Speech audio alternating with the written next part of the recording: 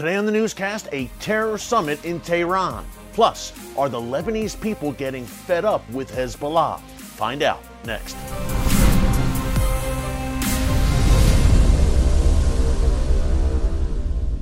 Hey folks, Eric Stakelbeck here. Welcome to the Watchman Newscast. We've got some major updates for you on two big stories we covered late last week. Number one, the inauguration of Iran's new president, Ibrahim Raisi, and of course, number two, that Hezbollah rocket barrage out of Lebanon into northern Israel, the first such barrage since 2006. Two major stories, and here is the latest. Number one, let's start with Ibrahim Raisi. Now, he was inaugurated last Thursday, August 4th, and what I said was a dark day for the world, and I sincerely meant it right away. During his inauguration speech, Raisi laid down the gauntlet, threatening resistance against Europe, the United States, and Israel, of course, which he refers only to as Palestine. But he came out right away out of the gate with a very strong inauguration speech, strong in terms of saying, hey, we are going to continue this hardline stance, meaning the Iranian regime, against the world. And as we've laid out for you here in the newscast, the regime is now lockstep at the top under Raisi and the supreme leader, of course, Ayatollah Khamenei, who is the ultimate authority in that country. Two developments on that front. First, Raisi has selected his vice president. It's a guy by the name of Mohammed Mokhber. Now, Mohammed Mokhber is, like Ibrahim Raisi, on the U.S. sanction list. That's right. The United States, under the Trump administration, sanctioned Raisi, and Mokhber also, while he was the head of a conglomerate of sorts in Iran, very close to the supreme leader as well. This conglomerate had its hooks in really every sector of the Iranian economy and the financial sector there, and was no doubt up to some pretty shady dealings, I'm sure, if he was sanctioned by the United States. So Raisi, Mokhber at the top, president, vice president, both under U.S. sanctions, gives you an idea of the direction this regime is heading, and it's not good. And the supreme leader, of course, Ayatollah Khamenei at the very top. And then you have Iran's Revolutionary Guards Corps next to Raisi, also very close, answering directly to the supreme leader. Second development there on the Raisi front to mention, I think it was a very important event.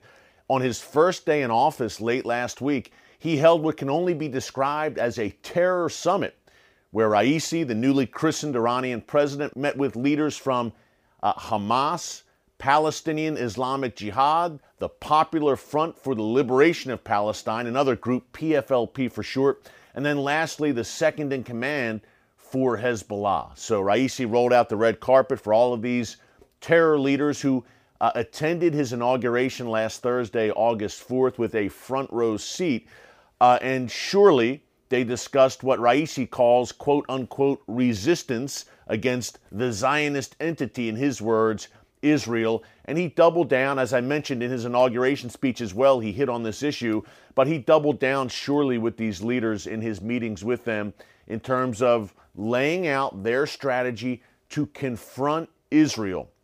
Make no mistake about it, now that the regime is really, again, moving in lockstep, they will be laser focused on Israel. Already, of course, we have seen an uptick in Iranian activity. Think of about a week and a half ago, the Iranian drone attack on an Israeli-operated ship off the coast of Oman, which killed 2 crew members. And think, of course, of Hezbollah, Iran's main and most lethal proxy, firing close to 20 rockets at Israel last Friday. So certainly the Iranian regime is looking to up its game, so to speak, in its confrontation with Israel, and I believe with a lot of factors here, new leadership in Israel, more on that in a second, new leadership in the U.S. looked at as weak, and also the Iranian nuclear deal and the regime trying to build leverage there. A lot of factors are pointing to Iran becoming more aggressive and more bold in the region and beyond. Fasten your seatbelt.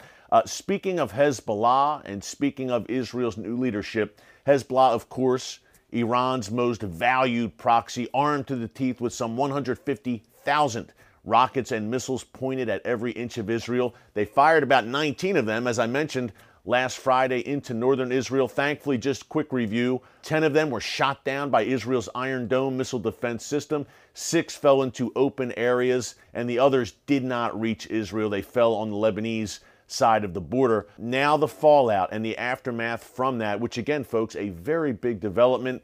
The first time in 15 years that Hezbollah had conducted a rocket barrage against Israel since that 2006 so-called Second Lebanon War between Israel and Hezbollah. Israel, in the aftermath, saying, look, don't do it again or you will pay the price with, quote, both covert and overt operations by the Israel Defense Forces. That was Israel's response, in addition, of course, to artillery shelling against some of those positions in southern Lebanon from which the rockets originated.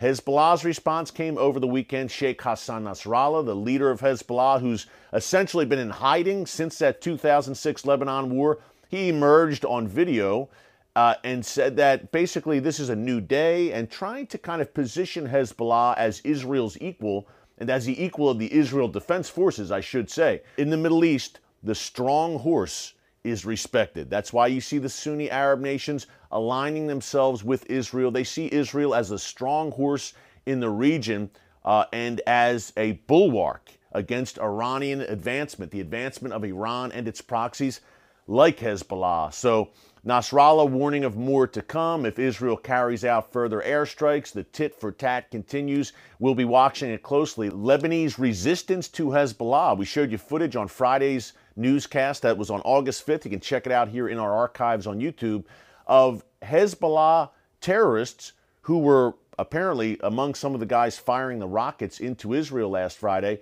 They were apprehended by Druze villagers near the Lebanon-Israel border on the Lebanon side. These were Lebanese Druze villagers who apprehended these Hezbollah terrorists and threw them in a car and threatened them. The Lebanese army then reportedly took these 4 Hezbollah terrorists into custody. Apparently they've since been released. But the anger of the Druze was striking. They were saying, look, you're firing rockets from our houses, from in between our houses, from a civilian area, and you're going to bring retaliation on our heads, Hezbollah. So it was interesting to see that strong reaction by the Druze. We've also had the patriarch of Lebanon's Maronite Christians made some strong statements just today calling for the Lebanese army to move into southern Lebanon and to deal with Hezbollah, basically keep Hezbollah at bay. No more rockets is what he's saying, and to hold Hezbollah accountable. And he said the same thing. Look, all of Lebanon is going to pay for these Hezbollah rocket barrages because ultimately the state of Israel holds the state of Lebanon and the Lebanese government accountable for anything that comes out of that country that hurts Israel, as well it should. Hezbollah is operating a state within a state in southern Lebanon, so it's far past time that the Lebanese government, the Lebanese army do something about it. Here's the problem. Number one, Lebanon's government is so weak right now and disjointed. There's political chaos there. And secondly, Hezbollah is very well probably a stronger fighting force than the regular Lebanon army. So a tough situation there. And this comes amid the backdrop, of course, of, again, a political collapse in Lebanon, a major economic collapse, chaos and instability in that country. It is a terrible situation that Hezbollah and Iran will try to take advantage of. And it basically a war between Hezbollah and Israel is the last thing that the Lebanese people need. And that's why you see the Druze and one of the Christian, the leaders of the Lebanese Maronite Christians speaking out against Hezbollah. So maybe this will cause a groundswell in Lebanon against Hezbollah. I thought we may see that last year around this time when we had that horrific Beirut port blast. And we did. There was anger at Hezbollah after that blast, which really accelerated Lebanon's tailspin. So stay tuned also. This is something to watch if the Lebanese people say enough is enough when it comes to Hezbollah, and by extension, the Iranian regime, Hezbollah's master, controlling a massive section of that nation. Hey folks, we want to be your one-stop shop on all things Middle East, because what happens in the Middle East does not stay in the Middle East. If you have not subscribed, be sure to subscribe and click the notification bell so you get alerts every time a new video is posted here. We know that God Almighty still sits on the throne. We know that we live in perilous times, but we also know that these are Bible times. So we're looking up, we're being encouraged, and we are fulfilling our role here as watchmen on the wall for you for such a time as this. So thanks for joining us. Hey, until tomorrow, God bless you. And remember, never hold your peace.